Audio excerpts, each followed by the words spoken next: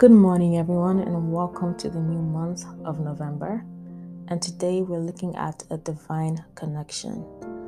The theme scripture is 1 Corinthians chapter 6, verse 17, which says, "But he that is joined unto the Lord is one spirit."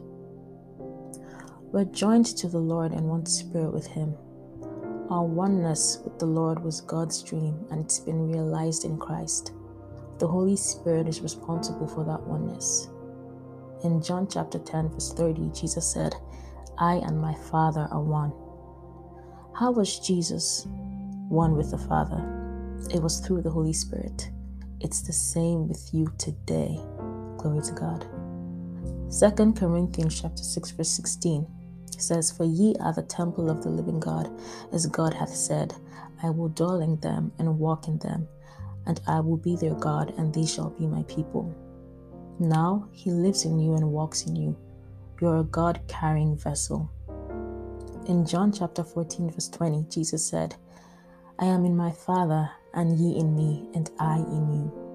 That means you're in the Father in Jesus Christ, and he's in you. That's a divine connection.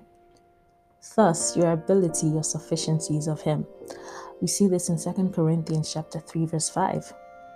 You're connected through the Holy Spirit to the unlimited power of God with limitless possibilities and unending glory. Blessed be God. Repeat this prayer after me.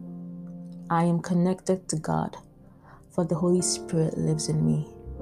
He's in me to help me live the triumphant Christian life and be successful in all that I do, to the glory of the Father. Through the Holy Spirit, I live a life of extraordinary blessings every day as he works in me, building me and building others through me. Glory to God. I also encourage you to take the further study from Ephesians chapter 5, verse 30, John chapter 14, verse 16, the Amplified Classic Version, and 1 Corinthians chapter 3, verse 16. God bless you.